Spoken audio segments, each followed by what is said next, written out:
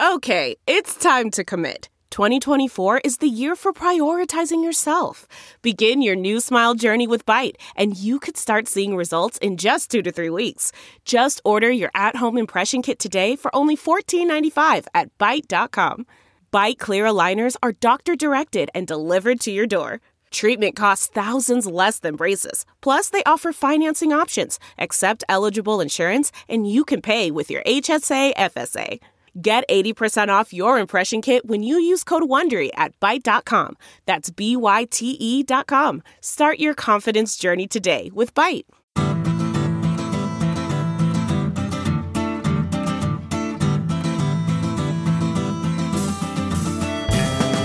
Welcome to the Sinica Podcast, a weekly discussion of current affairs in China, produced in partnership with SupChina. SupChina is the best way to keep on top of all the important news coming out of China through our daily Access newsletter, or check out our website for our growing range of stories, videos, and podcasts. It's a feast of business, political, and cultural news about a nation that is reshaping the world.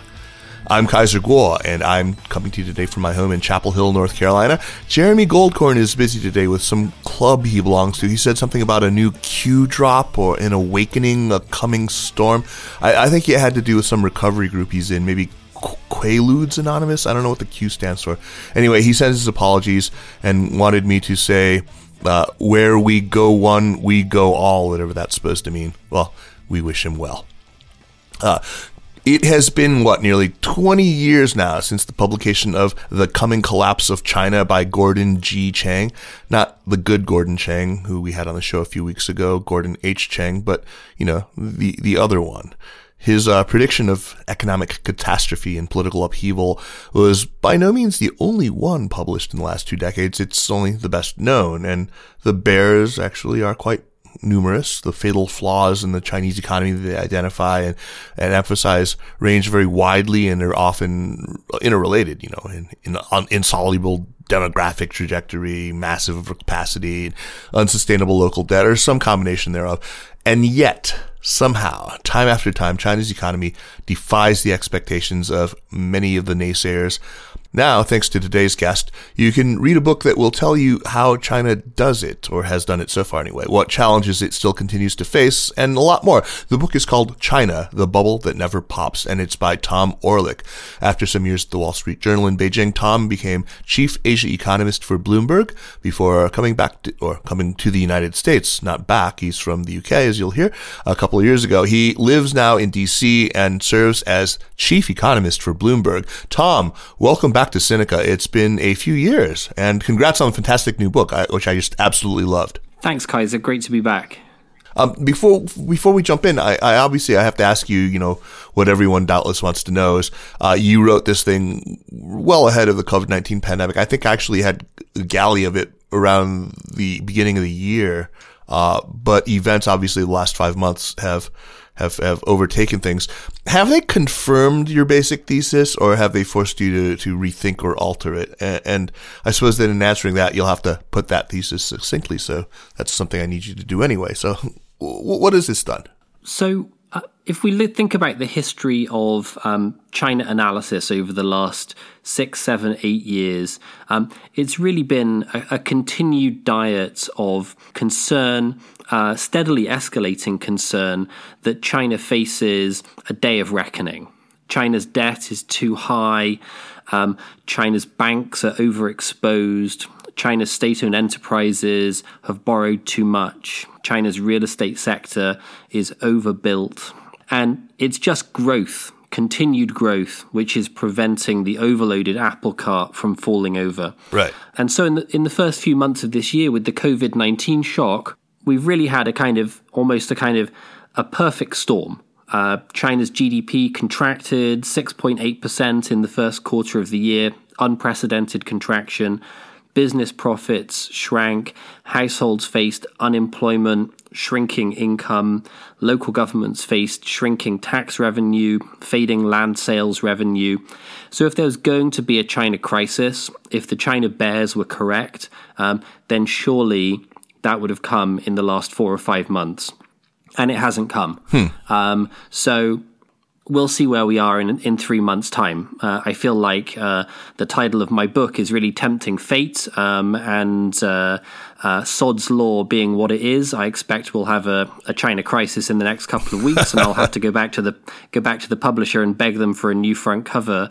But so far, the events of the last few months seem to be broadly in line with the thesis which I set out. Okay, let's set that thesis out. I mean, what is the basic thrust of your argument? So the big point which I try and make is that the bears have it wrong. Yes, China has taken on a lot of debt. Debt to GDP has risen from around 140% in 2008 all the way up to 260% today. And when we see that pace of debt increase in most other countries, it's a pretty clear signal that a crisis is on the way. And yes, China has a bunch of other problems. There's a demographic time bomb. There's a big role for an inefficient state sector. Real estate is overbuilt.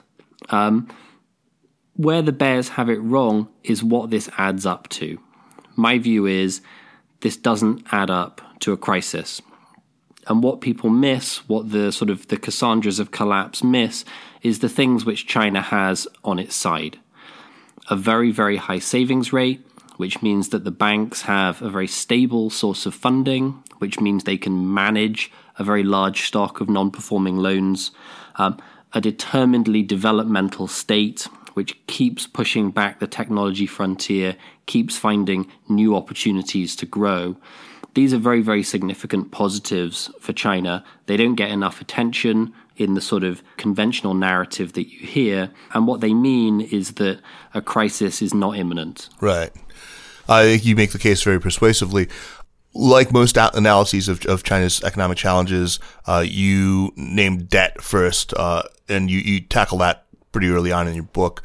Your outlook obviously isn't as pessimistic as most have been, but you do recognize it's a significant problem. Let's start with the size of debt, and let's start with government debt.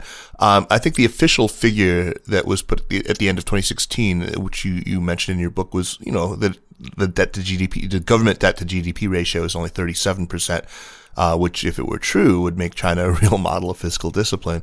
But it's not true. How do you arrive at your estimate about the total size of government debt to GDP, which is, I think you have it at about 130%? So going back to the 1990s, Kaiser, China's government finances have worked in a kind of complicated way. There's a split between tax revenue and spending obligations between the central government in Beijing and the provinces.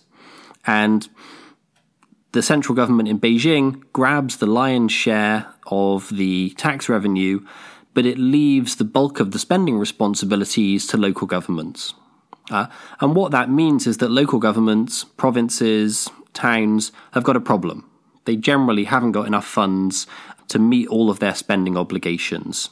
The money they need to spend on welfare, the money they need for infrastructure projects. And so they have a bunch of different workarounds.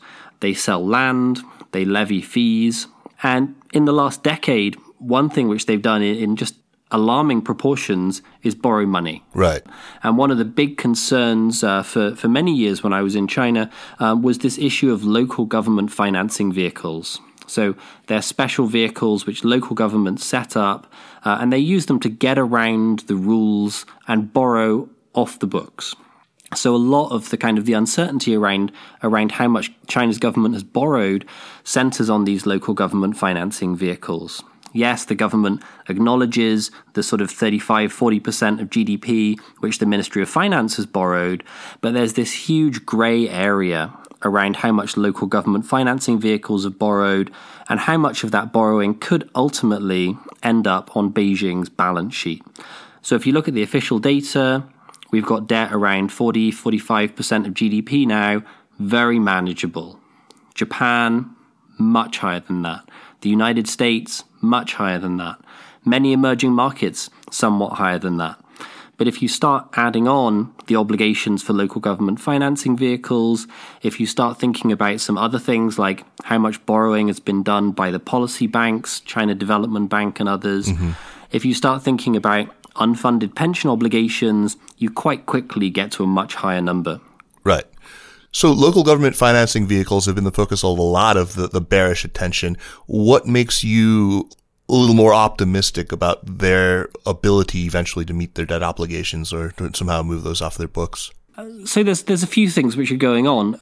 So the first thing is that, and this has kind of happened in a remarkably quiet way and with remarkably little attention, China's policymakers have actually already engaged in an absolutely enormous bailout of China's local government financing vehicles. A few years ago, China's local governments faced extraordinarily high stress. They had so much debt obligations, they had weak tax revenue, they had weak land sales revenue. Mm-hmm. And what Beijing did is they stepped in and they said, okay, banks, here's what you're going to do. You're going to refinance all of the loans you've made to local governments, and you're going to turn expensive short-term loans, so loans with a maturity of 1 or 2 years and an interest rate of 6, 7, 8%, mm-hmm. into long maturity, low interest rate loans. So you're going to refinance these loans, and you're going to turn a 1-year loan with a 6% interest rate into a 10-year loan with a 3% interest rate. So that's a massive transfer from the banks to the local governments, significantly reduces the strain on local governments, and also really showcases the extreme policy instruments which Beijing can start moving around as it grapples with these enormous problems. That just shifts the burden onto the banks, though, and obviously your book talks an awful lot about the increasing risks that are taken on by the Chinese banking system, which I think at one point you joke that it operates on a 5-8-9 rule. You borrow at 5%, lend at 8%, and pray the bank is still solvent by 9. But the Chinese bank presidents are probably sleeping a bit easier knowing that they actually have the implicit support of the PBOC to do these sorts of things, including taking on, refinancing all these loans from local government financing vehicles. The entire banking system, I think, is pretty shot through with moral hazard and this belief that they're too big to fail, right? I mean, what does that mean for the future of Chinese banking? I mean, are they able to absorb this? They've been now, as you say, just in recent years, tasked with refinancing all of these local government loans. That's got to hurt their balance sheets, no? It does. And maybe I'll share a story from one of the conversations I had with one of the bankers I spoke with in the course of writing this book. So this was a guy who was in charge of corporate lending at one of China's more progressive banks. I won't share the name, but it's one of those banks that kind of recognized in the market as having a more sort of commercial orientation, less kind of tied into helping the government hit their policy objectives. Right. And so we sat down with this guy and said, look, how do you make your lending decisions? How do you decide who gets a loan and who doesn't? And he looked us in the eye and said, well, it's very simple. We look out for what the policy priorities are from Beijing, and then we work out how our province is working to meet those policy objectives. And then we identify the specific projects which have been designed by the local government here to meet those national objectives. And that's where we make our loans. Huh. So if we were speaking to a banker in the United States or the UK and we said, how do you make your lending decisions? They would kind of look at us like we're crazy and say, well, look, we look at expected profits, we look at the risks, we look at how much collateral there is, and then we make a decision as to whether it's worth our while or not. It's a kind of a financial bottom line decision. But here was this banker in China, at one of the more commercially oriented banks, basically telling us that the entire lending process was underpinned by moral hazard, by the best guess on which loans would receive the backing of Beijing and the provincial government if they turned bad. So I don't want to say moral hazard is completely endemic to China's financial system. The government's taken a number of steps in the last few years to start addressing the problem. We've seen some defaults by state-owned enterprises. We've seen some defaults by local governments, and that started to deal with the problem of moral hazard. But certainly, historically, and right now, it's a problem which is extremely widespread. And what that means is just that there's a lot of inefficiency in lending, a lot of hidden stress in the system. Understood. it's also, a fairly rational way to make your decisions, your lending decisions in that economy. I mean, it just sort of speaks to the massive difference between these political economies. In any case, in your book, you drew really interesting parallels between U.S. savings and loans, the ones that failed really spectacularly in the 80s and the 90s, and the Chinese joint stock banks like China Merchants Bank and Minsheng. You also note those some important differences. Why do you think that we're not likely to see something like the savings and loans fiasco with China's joint stock banks? What's different about them that would maybe preserve them from that fate? One of the concerns I have about a lot of the China analysis, which I see, is that it's ahistorical. It doesn't pay enough attention to what happened in China in the past, even in the relatively recent past, and it doesn't take in the international perspective. It doesn't recognize the similarities and the differences between what's happening in China and what's happened in the United States, what's happened in Japan, what's happened in Korea and other countries. And that's a shame, because those comparisons can really be quite illuminating in helping us understand what's happening in China right now. And one of the striking comparisons, I think, the one you mentioned, is between China's joint stock banks and China's city banks and the savings and loans, which got into so much trouble in the United States in the 1980s. And there are some really striking similarities. Right. In both cases, the banks and the savings and loans, they dashed for growth by dodging regulations and paying a lot for their funding and chasing very high returns by making very risky investments and extending credit to some very risky borrowers. And in the savings and loan case, the result was a crisis. The savings and loans collapsed. It was a national scandal, contributed, many people think, to George Bush Sr.'s loss in the election to Bill Clinton. The total cost, many people put it around 3% of GDP. Right. Big problem. Now, in China, the same thing could happen. The joint stock banks, the city banks, they're the riskiest bit of China's financial system. But there's also, I think, a really important difference, and that is that China's regulators have moved early and aggressively to get on top of the problem. If you read the history of the savings and loan crisis, it's kind of, in some senses, the history of regulatory failure. Yeah. Right? There's this sort of hapless regulator who's trying to attempt to faintly ring the alarm, but he's just getting sort of run over by the Treasury and more powerful interests in the US body politic. Alan Greenspan actually wrote a letter in favor of one of the most notorious savings and loans, saying, look, these guys are professionals, they're big boys, you need to leave them alone, you need to get out of their way. In China, it just looks very different. Yes, the problems got really big, but when policymakers decided to act, they acted decisively, and we now see the problems on the balance sheets of the joint stock banks and the city banks actually being managed down pretty effectively. You actually, I think the whole book really is about what you've just talked about, this case for learning on the part of China's leadership. They're not just demonstrably studying the lessons of their own past, the mistakes that they've made. They're also looking at the mistakes of other major economies. I'm thinking of Japan in the early 80s with the Plaza Accord, the Asian financial crisis. Can you share what some of the really important lessons that Chinese leaders have learned when looking at their own and the pasts of other countries in the neighborhood and beyond? And also, if you think there are any, maybe the lessons that Chinese leaders have yet failed to absorb.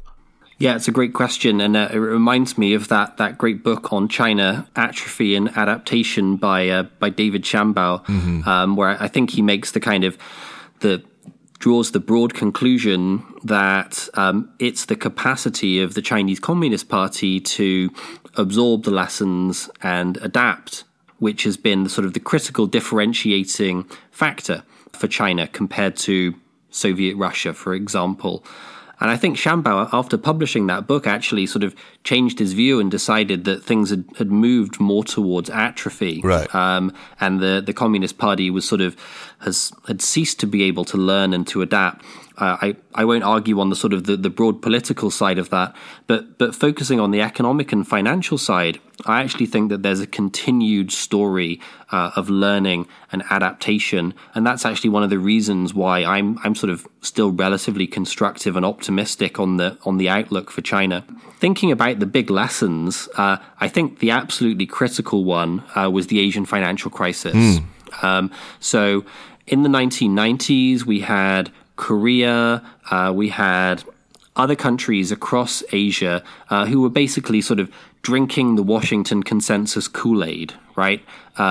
We need open capital systems, we need competitive markets, we need Wall Street to come in and help us run our financial system and our economy, and that's how we're going to drive growth. Right. And of course, in the Asian financial crisis, what we saw was, well, it's all very nice when the money's coming in, but what happens when the money comes out? The system comes crashing down. And China paid very close attention to that process. And they saw how a former dissident democracy activist became the president of Korea. And they saw how the decades-long reign of Suharto in Indonesia ended in ignominy. And they saw, you know what?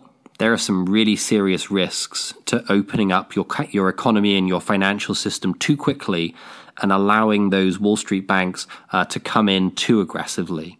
And so for the last 20 years, really, we've seen a much more sort of cautious and measured approach by China's financial policymakers.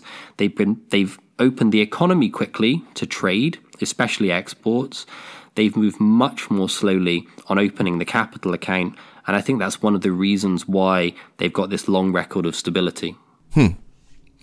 I did ask about what lessons you maybe they failed to learn, but maybe we can save that for toward the end of the program today. So it's a good one, and I should have come to it, but I think one of the issues, Kaiser, is post Great Financial Crisis. Who do you learn lessons from? Right. I think up until 2008. There was still a kind of a global view that the West had it right, and the US had it right. And free markets and light touch regulation were the standard which everyone was going to converge on. And China was converging on that, much more slowly and in a more cautious way than many would have liked them to. But that was broadly speaking the direction they were moving in. Great financial crisis happens. US model doesn't look so appealing anymore. Indeed, right? Yeah. COVID-19, I think the US model looks even less attractive. So certainly there's lessons which the Chinese Communist Party have failed to learn. But I think there's also another question, which is, well, what's the model now? Who should they be learning from? Who should they be converging towards? Right. So now they've got to cross the minefield that doesn't have flags or craters or scattered body parts. Maybe some scattered body parts. Yeah. I think maybe there are some. Let's talk about this. What's happening right now? We're well into this push for deleveraging that began in roughly 2017. You make the case that it's been pretty successful, both in reducing overall indebtedness and in shrinking the shadow banking sector. How did things stand at the time that you submitted your manuscript? Where was China along the path to deleveraging, and has that been derailed at all now because of COVID-19? Will there be a need for additional stimulus and therefore more, indebtedness? So this comes back to one of my broader points, which is about the kind of the value and the success of China's policy activism and willingness to intervene and deal with problems. Let's think for a second about the United States in 2006 and 2007, on the eve of the Great Financial Crisis. Were there any US policymakers ringing the alarm bell? Were there regulators clamping down on sharp practices in mortgage securitization? No. Absolutely not. Right. Policymakers were saying there's nothing to worry about here. The markets are sophisticated. We need to leave them to manage the risks by themselves. And clearly that wasn't the right approach at all. China undeniably allowed the risks in its financial sector to run for too long and get too big. But when they decided to act, which was 2016, 2017, they acted very decisively. The People's Bank of China went and kicked down the door of every bank in the country and said, show us your balance sheet. And if they didn't like what they saw on the balance sheet, there were punishments. That bank would have difficulty expanding their business. And if they did like what they saw, there were incentives. The bank would be able to grow more quickly. And I remember traveling around China at that time and visiting a bunch of local city banks. And I can tell you that PBOC initiative was incredibly effective. It had incredibly sharp teeth. Wow. And we see that in the data as well. Up until 2016, 2017, explosive growth in bank assets, especially shadow bank assets. Explosive growth in bank funding by wealth management through wealth management products, those kind of expensive, short-term, volatile funding sources. Right. Once the deleveraging campaign kicked off, those trends level off. And by the time I submitted the manuscript, we saw risks on China's bank balance sheet starting to come down quite sharply. And since then? So, and that comes back to your question about what happens with COVID-19. So what Liu He says. So Liu He, of course, is the sort of the chief economic advisor to President Xi. Right. So what Liu He says, and Liu He made a sort of a study of financial regulation and financial crises in the US and elsewhere, is that the mistake which other countries make is they have financial regulation which is pro-cyclical. So when things are going well, financial regulators say, great, things are going great. Let's pull back on the regulations. Let's let things go even better. And what that means is that things run quickly out of control and then you have a crisis. And then when the crisis happens, the financial regulators wade in and they say, oh my goodness, risk is so high, we need to really clamp down. And that makes the crisis even worse. So what Liu He says is, you know what? We need financial regulation which is counter-cyclical. In the good times, we need to be tough. We need to say, yeah, things look good now, but this is the moment where you need to build up your capital buffer. This is the moment you need to fix the roof because sometime the storm is going to come, right? And then in the bad times, you've got a bit more space to stimulate. And that's not, I wouldn't say that's a unique idea to Liu He. The idea of counter-cyclical financial regulation is also, an idea which people have in Japan, in Europe, in the United States. Right, in the United States very recently to Trump's great chagrin, right. But it's harder to execute, right? It's harder to execute in other countries because, frankly, financial regulators are often captured by financial firms, and it's harder for them to make life difficult for financial firms in the good times. But in China, they do it. In China, the financial regulators are not, I think, captured by the banks. And so for a number of years, 2016, 17, 18, policymakers were clamping down. They were reducing risks in the financial system. And so now when we have this COVID-19 recession and growth is really, catastrophically weak, that does mean that China's policymakers have a bit more space to act. And so we've seen loan growth accelerating, and I think we'll see strong loan growth this year. Do you think that this ability to avoid capture is basically an outcome of the anti-corruption drive that we saw since 2013 when Xi Jinping came into office? That is a really interesting question. Certainly, the anti-corruption campaign put the fear of God into executives at state-owned enterprises and local government officials and regulators and made it easier for Xi Jinping to get his policy priorities executed. So from that perspective, I think probably the answer is yes. I think there's also something else going on, which is to do with basically the relationship between the market and the state. Right? So in the US and the UK, we have private firms and we have government regulators. And the trajectory in the last 30 years, since the Reagan and Thatcher revolutions, has really been to tilt the power balance towards the private firms and away from the regulators. That's right. Right? Mm-hmm. So regulators have less power, they have less resources, they have less political cover, and the big firms, the big corporations, the big banks have a lot more freedom. And that has advantages. It also has some costs. It means that when the regulators do need to step in and say, no, this is a monopoly that needs to be broken up, or no, this is too risky, we need to stop this particular type of practice or ban this particular type of instrument, can be hard to do. In China, everyone's part of the same state family. Right. That can create some serious problems as well. But I think what we've seen in the last few years is that when the regulators in China do have political backing, they can move quickly and aggressively to contain some of the problems. Let's talk about shadow banking in particular here. One thing that I learned was that the shadow banking sector is something quite different from what I had originally thought it to be. I was, I guess, thinking, like I suppose many people were, about big P2P platforms or pawnbrokers or just local loan sharks, but it's actually the banks themselves, as you say in your book.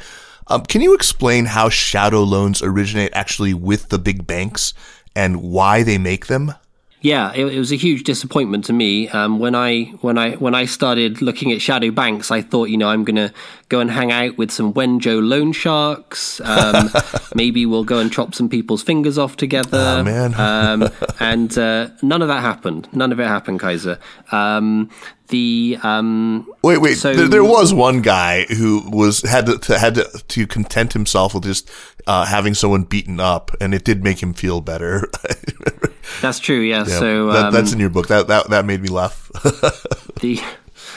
So to come back to the question, so the way most people think about shadow banking is it's the loan shark, it's the curbside finance, the kind of thing which is captured so well in Kelly Tsai's early book, Back Alley Bankers. Right. And that is a real phenomenon, and there's a lot of it, especially in Wenzhou, in Zhejiang province. But it's not most of the shadow banking activity actually comes from the mainstream banks. And the way it works is something like this. So the bank has a relationship with the borrower, and for one reason or another, they don't want that relationship to be so visible. Maybe the borrower is about to default, and so they don't want to report a non-performing loan. Maybe the borrower is a high pollution company, and they're being targeted by some government campaign which is trying to cut off the sources of credit to the big polluters. So the bank needs to end the front door relationship. But they don't want to cut the borrower off completely, because if they cut the borrower off completely, they might face a default, which will show up on their loan books. They might push the firm into bankruptcy and create unemployment, which would mean they get into trouble with the local government. So what do? They find a workaround. And in general, the way that works is the bank finds an intermediary to sit in between them and the borrower. Uh-huh. So in the conventional lending world, the bank makes a loan to the corporate. In the shadow banking world, the bank goes to a trust or an asset manager and says, okay, we want you to make a loan to this corporate. And then we want you to create a security which will give the owner a claim on the repayment of the loan and interest on the loan, and we will buy that security from you. So the essential relationship hasn't changed. The bank is still lending money to the corporate, but because the trust or the asset manager is now sitting in the middle of the transaction, it appears on the bank's balance sheet in a different way. It doesn't appear as a loan, it appears as an investment in a security. And the bulk of shadow banking activity in China, actually, that's what it looks like. That makes it very clear, but that also raises the question of what happens to these, securitized shadow loans. That sounds familiar to me. It sounds a little bit like the securitized mortgage lending that was created in the U.S. Walk us through. There are obvious parallels. Are there differences, though? I mean, why is this maybe less of a problem, or is it less of a problem than the securitized mortgage situation that we faced in the mid-2000s? Right. So there's nothing intrinsically wrong with securitization. Securitization, which is the reselling of the right to repayment of principal and interest on a loan, should help shift risk and move risk around the financial system in a more efficient way. It's a positive. But as we saw in the Great Financial Crisis, things can also go really badly wrong. And one of the intrinsic problems is that by lengthening the chain of transactions, you break the link between the original lender and the original borrower. And what that means is that the original lender doesn't have skin in the game, so they don't have an incentive to make sure it's a good loan to a high-quality borrower.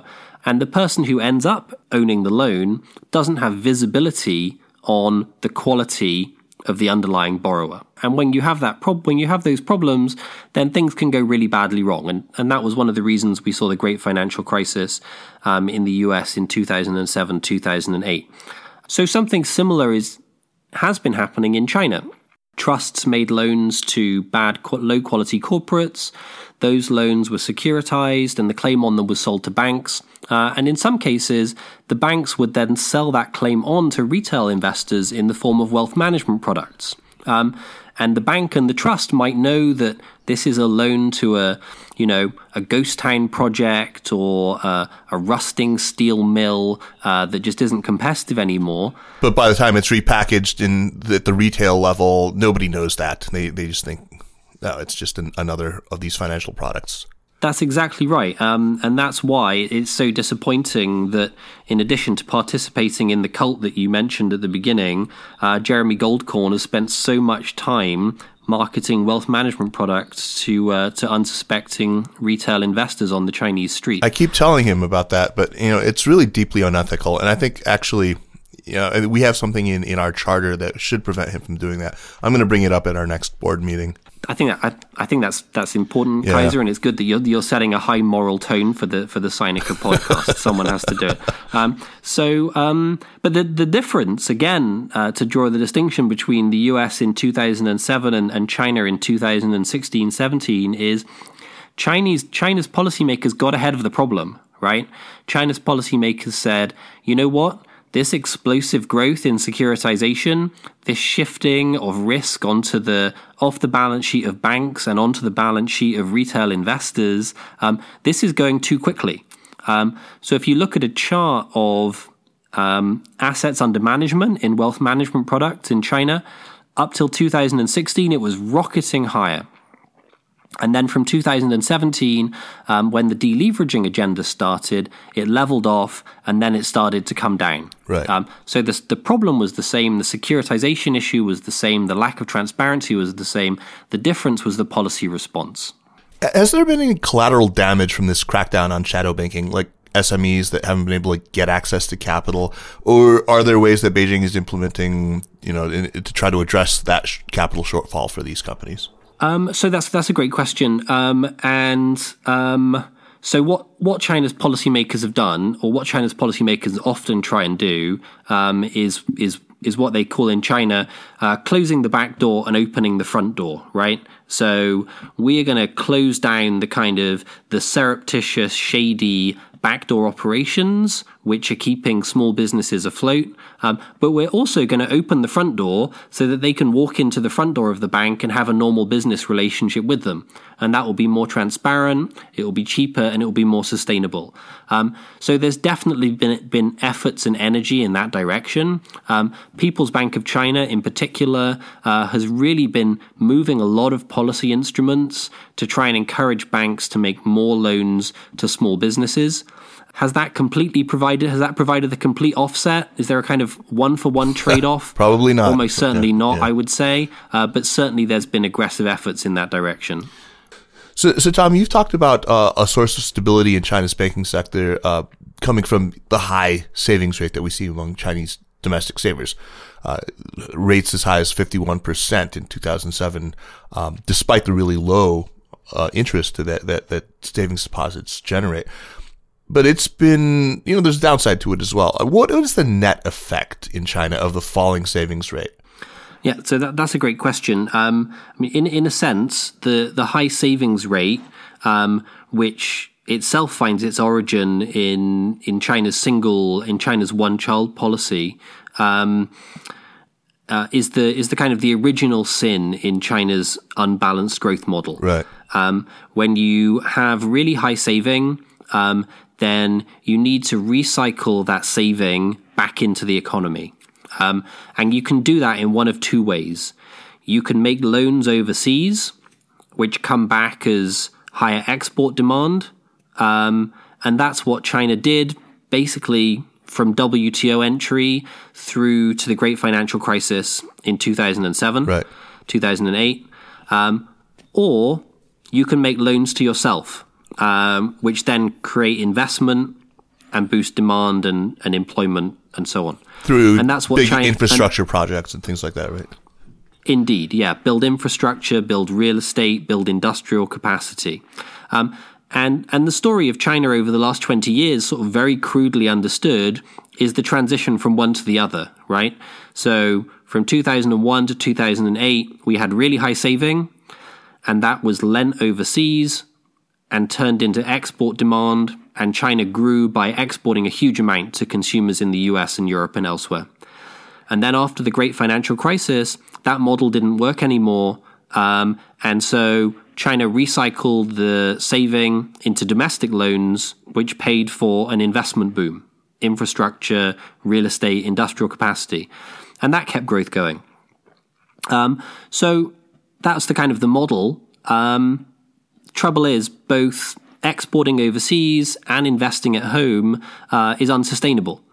If you export too much overseas, you contribute to global imbalances, and that was one of the factors which contributed to the great financial crisis.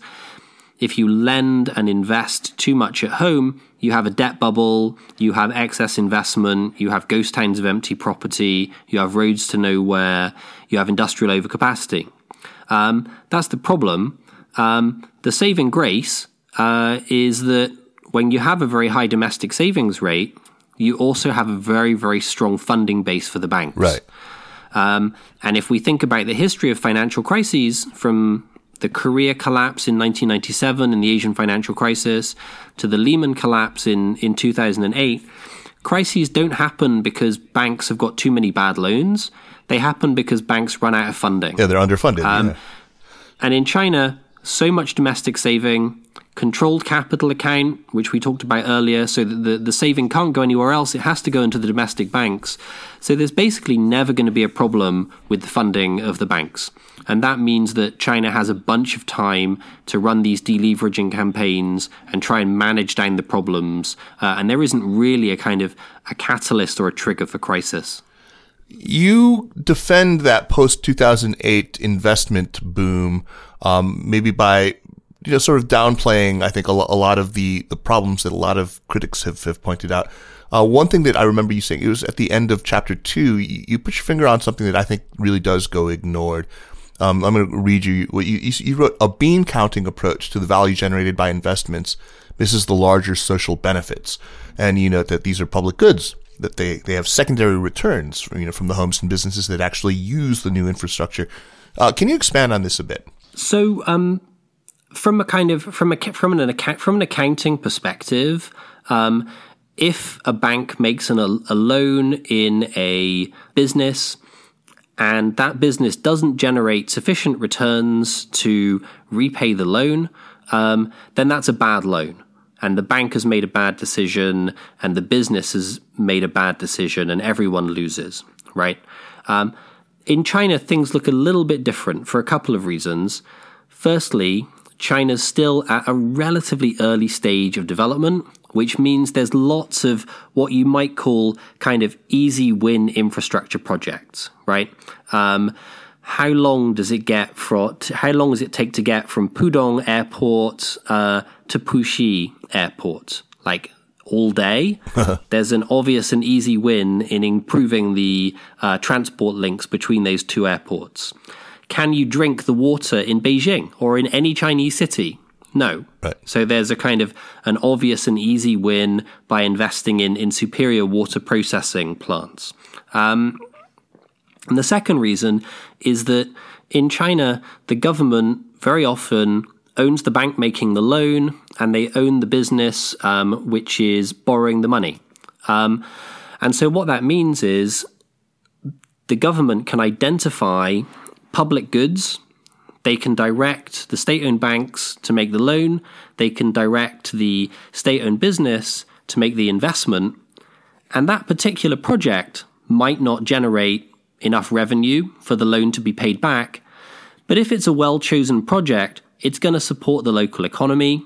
There's going to be more businesses which pay taxes. There's going to be more households that pay taxes.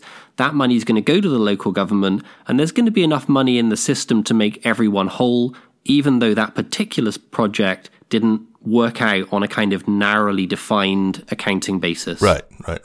Tom, I'm struck living in the United States here, especially by the kind of economic illiteracy of some of the people at the very top. I mean, we've had presidents in the U.S. who are plenty smart. I'm thinking about, 44, for instance, but it's not been consistent, to say the least. How do you rate the economic literacy of the top leaders in China versus the U.S.? I feel like they somebody who's like the general secretary of the CCP or the premier, they seem to have pretty impressive command of the details and the numbers, even when asked about it on the fly. Is that an illusion, or is there some reality in that? I think so. I think leaders in China have made some really serious economic policy mistakes. Yeah. Allowing the 4 trillion yuan stimulus, which saved the Chinese economy from the first kind of vicissitudes of the great financial crisis, to run so strong for so long, was clearly an economic policy mistake, right? That's why China has now got this legacy of enormous debt. So I don't think they're all seeing. I don't think they're all knowing.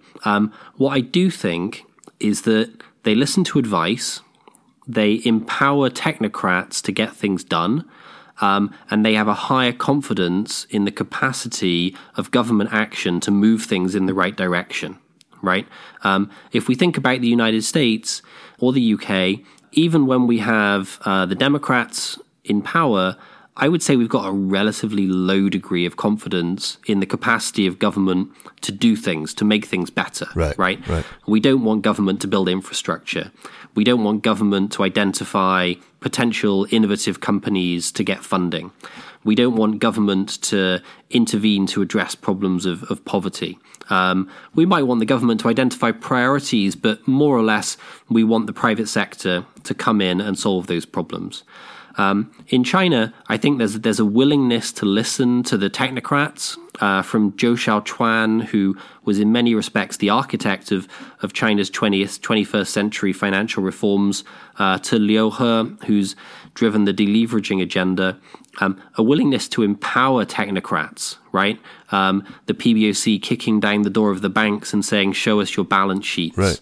And a confidence that government action can actually move the dial in the right direction.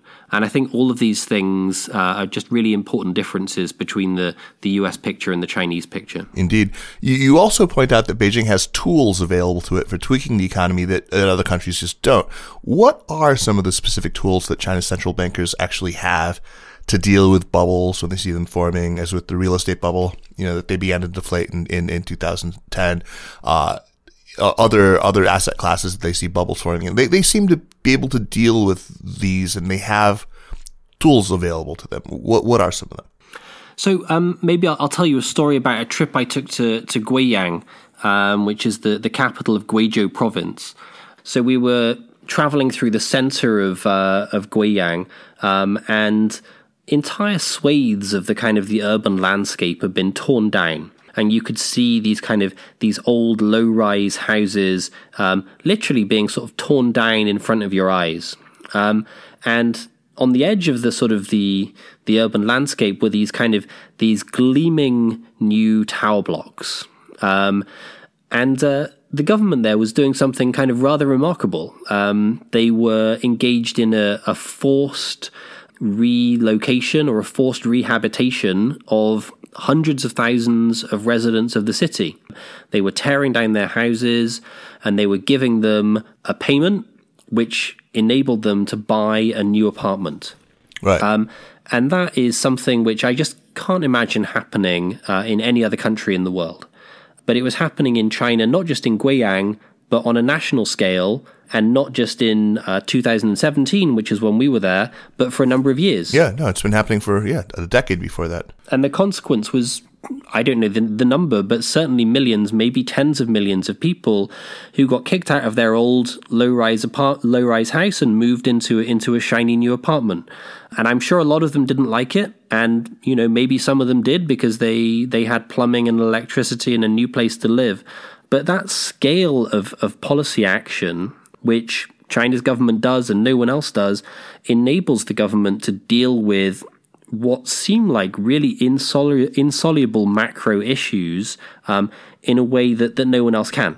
In that case, of course, they were dealing with the problem of real estate overcapacity.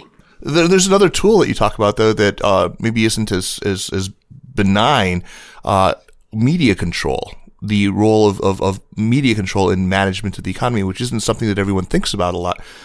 In episodes where there's a potential for panic, for example, or when a policy like that about relocation threatens to stir up too much sort of civil unrest, they're able to clamp down using censorship, using propaganda. They're tight controls of the media. Can you talk about that? I want to be clear that a free press is a positive. And if you don't have a free press, you expose yourself to all kinds of problems. At the same time, in a crisis, capacity to control the narrative can be a powerful tool to prevent problems from spiraling out of control. And that's something that China has in spades. So in the equity market meltdown in 2015, it was very clear to journalists in China that there were some things that they could write about and there were some things that they could not write about. Mm-hmm. And because the government was able to control the narrative, ultimately they were able to put a floor under the falling market and restore stability to the financial system. Something Trump no doubt really envies right now.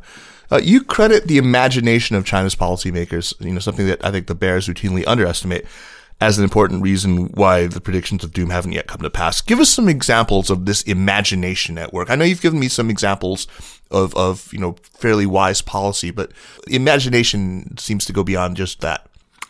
Okay, so I think for me this is going back a while, but for me the three represents is a kind of audacious and imaginative policy move, which kind of in a sense undermines sort of centuries of Western thought on the relationship between wealth and democracy, right? Yeah, just for people who don't know what that means, the three represents were Jiang Zemin's sort of signature initiative, this idea that basically, he wanted to open the party up to what he described as the leading forces of culture and the leading forces of production. In other words, capitalists, intellectuals, artists. Exactly. Yeah, I think it saved the party, I think, for better or for worse. So if you go, I know you're familiar with the history, Kaiser, but if you go and read the sort of the narrative in the 1990s from the kind of the Clinton camp and the whole sort of justification for China to enter the World Trade Organization, it goes something like this, right? Markets and capitalism and democracy all go together.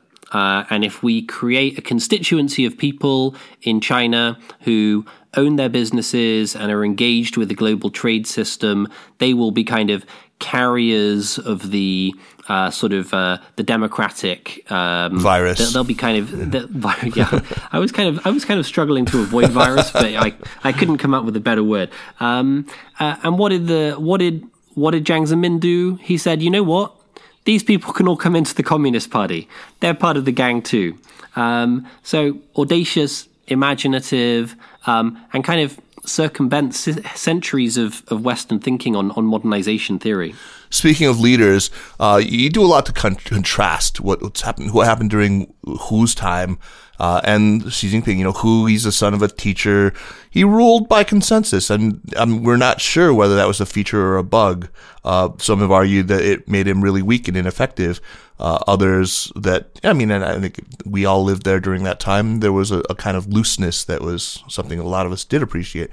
Xi Jinping, by contrast, he's the son of a very well-established party veteran. He definitely flexes that unilateral muscle. What impact did these two contrasting leadership styles ultimately have on the success economically of each individual during their time so far in office? So I actually think that Hu Jintao's achievements are actually understated. It's certainly true that he inherited a very, very favorable situation. Zhu Rongji and Jiang Zemin had taken China into the World Trade Organization. They'd recapitalized the banks. They had done root and branch reform of the state-owned enterprises. So Hu Jintao really had a kind of a springboard for growth. And that was a big advantage for him setting out. He had some significant achievements of his own. There was the beginning of the creation of China's welfare state, paying more attention to the needs of people who've been left behind in the boom. They didn't go all the way there. They didn't go all the way on land. They didn't go all the way on hukou reform. But they made some important progress. Yeah, the agricultural tax, the abolition of that was really important. Absolutely. And on the economic and the financial side, we had yuan liberalization. We had the beginnings of interest rate liberalization. And China rode out the great financial crisis more successfully than any other economy in the world. So I think there was some significant achievements. At the same time, I think if you contrast with the things which Zhu Rongji got done in the 1990s, or even more Deng Xiaoping in the 1980s, it's kind of a meager list of achievements, right? Yeah. And I think in particular, people point to the rising role of the state-owned enterprises, the focus on indigenous innovation as kind of steps in the wrong direction. Mm-hmm, mm-hmm. So, Tom, one thing that keeps coming up with me of late while doing this show is just the very emotional nature of the way that we Western observers of China respond. It really limits our ability to be dispassionate when we try to assess Beijing and its policy. This seems even to be true when it comes to economics, and it's something that you actually bring up yourself into sort of why the bears get it wrong. Can you talk about how that manifests itself? I think there's a tendency to view China through the lens of a kind of a morality play, right? So China saved a lot in the run up to the great financial crisis, and the US borrowed that money and spent it. And so China was bad for doing all the saving. Right. This is like my wife is to blame for my liver cirrhosis because she squirrels away all this money that I have to spend on booze, right? I'm more sympathetic to that position, Kaiser. But, so there's just a lot of emotive issues at work, right? China is a state-dominated economy. The US is a market economy. China has a single-party state. The US is democratic. Many analysts and economists who write about China are beneficiaries one way or another of the Pax Americana. China's rise as a military power, in a sense, threatens to destabilize that. And so when you're viewing China through the prism of all of these these binary differences, I think it's really hard to come up with a dispassionate view. And I think the result of that is there's a tendency just to view everything which China does as bad. Right. Let me give you one example of that and come back to the Hu Jintao Xi Jinping contrast that you introduced earlier. So when I arrived in China, Hu Jintao was in charge, and Hu Jintao was seen as a weak leader.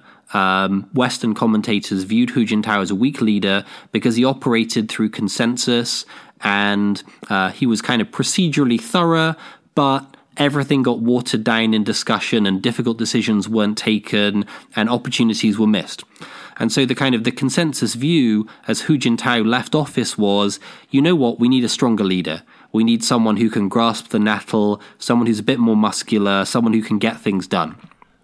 So Xi Jinping comes in, and of course Xi Jinping is all of these things, right? Xi Jinping gets things done. Xi Jinping bangs heads together. Xi Jinping is a kind of a muscular leader. So was the reaction to kind of welcome Xi Jinping? This is the kind of the strong man that we were asking for? No. The narrative immediately switches. Everyone says that this is kind of this is kind of return of kind of Mao style leadership, that Xi is creating bottlenecks in decision making by having everything go through his desk. And so I kind of feel like that's kind of emblematic of a kind of damned if they do, damned if they don't approach to thinking about a lot of things in China's financial system and economy. Indeed. I think let's at the end here. Let's come back to COVID-19. It's often said that a crisis is a terrible thing to waste. Is Beijing going to be able to put this crisis to good use in ways that you can identify? Maybe you can offer up some prognostications about the impact of the crisis on the economy. I mean, it's a human tragedy. It's a tragedy in China. It's a tragedy in the US. It's a tragedy around the world. And I think that's going to be the kind of the abiding image in my mind. Are some good things going to come out of this for China? So I'm not sure if this is good or bad, but I think it's going to reinforce China's view in the relative advantages of their social model. China managed to contain the virus relatively quickly with a relatively low loss of life. Of course, any loss of life is a tragedy, but with a relatively low loss of life. A lot of other countries have floundered and they've been slow to react and they haven't introduced the needed controls, and that means their case count continues to rise and their fatalities are higher than anyone would want them to be. There's going to be some stimulus coming out of China. Mm-hmm. It's not going to be the 4 trillion stimulus that we saw in 2008, but there is going to be some stimulus. It's going to be focused on what you might call next generation infrastructure, WIZIA telecommunication infrastructure, for example. That's going to be something which I think is a long-term advantage for the Chinese economy.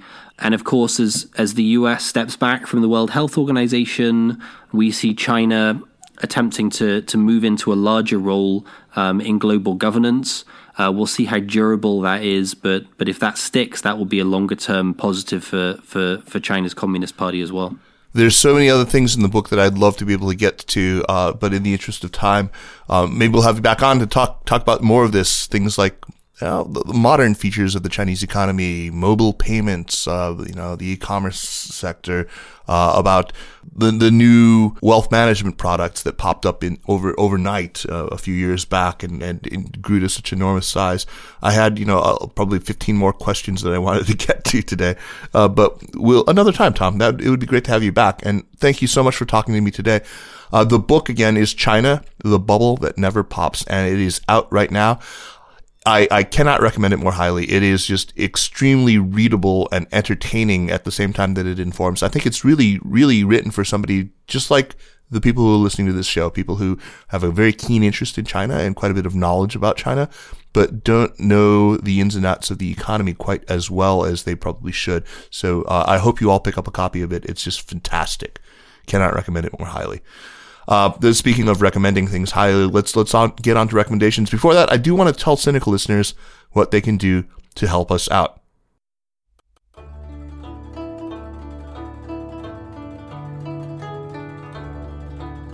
Dear Sinica podcast listeners and fans, we were grateful to be able to celebrate the 10th anniversary of our podcast with you guys, and I hope many of you caught that and enjoyed it.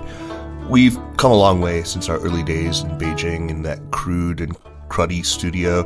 We are delighted that so many of you have come along with us on this ride. Today's SupChina is home not only to Sinica, but to 8 other podcasts under the Sinica network, and we've racked up about 250,000 downloads each month. That makes us pretty proud, but we would like to do even more, and we need your help. In celebration of our 10th anniversary, we're launching a fundraising campaign to support our ongoing podcast efforts. We appreciate your showing your support, especially during these difficult days of the COVID-19 pandemic, so please don't be shy. If you have valued the podcast and would like to see us continue to bring you wide-ranging interviews with the top people in the China field, please show your support. All the funds raised will go to support our team.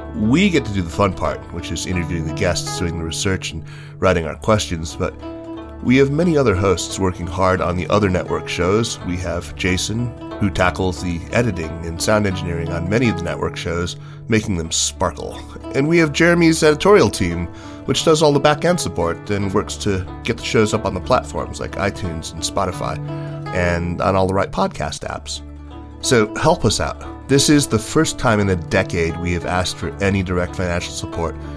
Show us that you value what we're doing and that you've learned something from our work and that we've made a difference in your understanding of China. go to podcast.supchina.com. That's podcast.supchina.com and help us out. Thank you so much. Okay, on to recommendations. Tom, what do you have for our listeners? So I get invited on this show so rarely, Kaiser, that I'm going to have to try and cram in 2 recommendations. Oh, you 2 at least, yeah. So the first one, and this is kind of a nod to some of my intellectual debts, and this is China's Unfinished Economic Revolution, which is a book by Nick Lardy, one of the great US experts on the Chinese economy, works at the Peterson Institute in DC. And this was a book which was written in 1998. And it was written at a moment where China had a lot of problems. The state sector was big and inefficient. The banks had a lot of bad loans. There was concern about the rise of the shadow banking sector.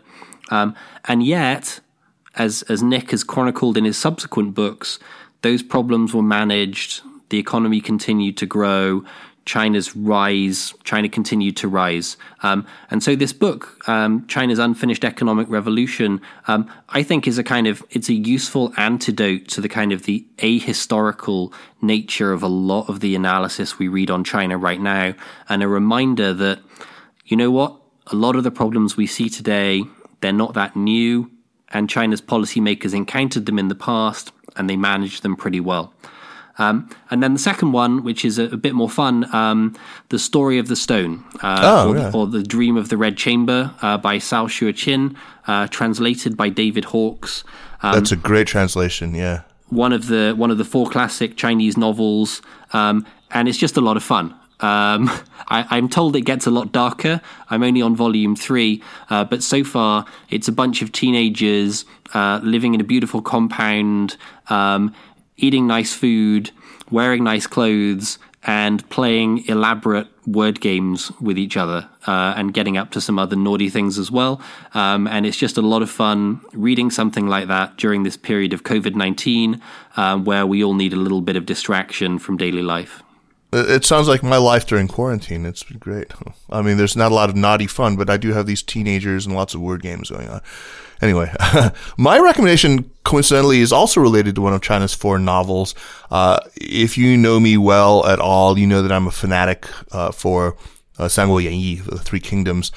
During this very genteel quarantine that I've been, it's almost guilt-inducingly genteel, I've been actually, making myself a Sazerac or an old-fashioned many evenings and just sitting down and watching the 2010 Chinese TV series that's called 3 Kingdoms, which thankfully has fan subs, English subtitles on YouTube. Somebody called Jianghu, or an organization called Jianghu, has done just a fantastic job with English subtitles. It's 95 episodes long. I am now on episode, I think, 73 or 4. And, Guan Yu is dead. Cao Cao is dead. It's just not as much fun from here on in. Things are about to go to complete shit for Liu Bei and Zhuge Liang and all the other good guys. But it is definitely worth watching. There is really, really amazing acting. The guy who plays Cao Cao, especially the guy who plays Liu Bei, both, they're fantastically good actors. And that kind of makes up for the lame battles and the repetitive, duels and, just the kind of low production value that you see in some of it. But my wife is actually probably going to kill me because I've started using all these faux Chinese archaisms in everyday speech. So maybe I better not watch the 2000. No, there's a 1994 version which actually it's better in some ways. I've seen that one before, and I at least if memory serves, it is actually kind of the better production. I'm going to sit through and watch it again if my wife can stand me, talking like that. That'll be fun. Tom, thanks once more. That was just fantastically fun to connect with you on this stuff, and congrats on the book. Thanks for having me, Kaiser. All right, we'll talk to you soon, man. The Sinica podcast is powered by SupChina and is a proud part of the Sinica network. Our show is produced by Kaiser Kuo and Jeremy Goldkorn with editing help by Jason McRonald. Drop us an email at sinica@supchina.com, follow us on Twitter or on Facebook at SupChina News, and make sure to check out the other podcasts in our network, including the China in Africa podcast, the Caixin Sinica Business Brief, New Voices, Ta for Ta, Women, Success in China, the Middle Earth podcast, the China Marketing Podcast, and of course the Pan Daily Tech Buzz China. So thank you for listening, and we will see you next week. Take care.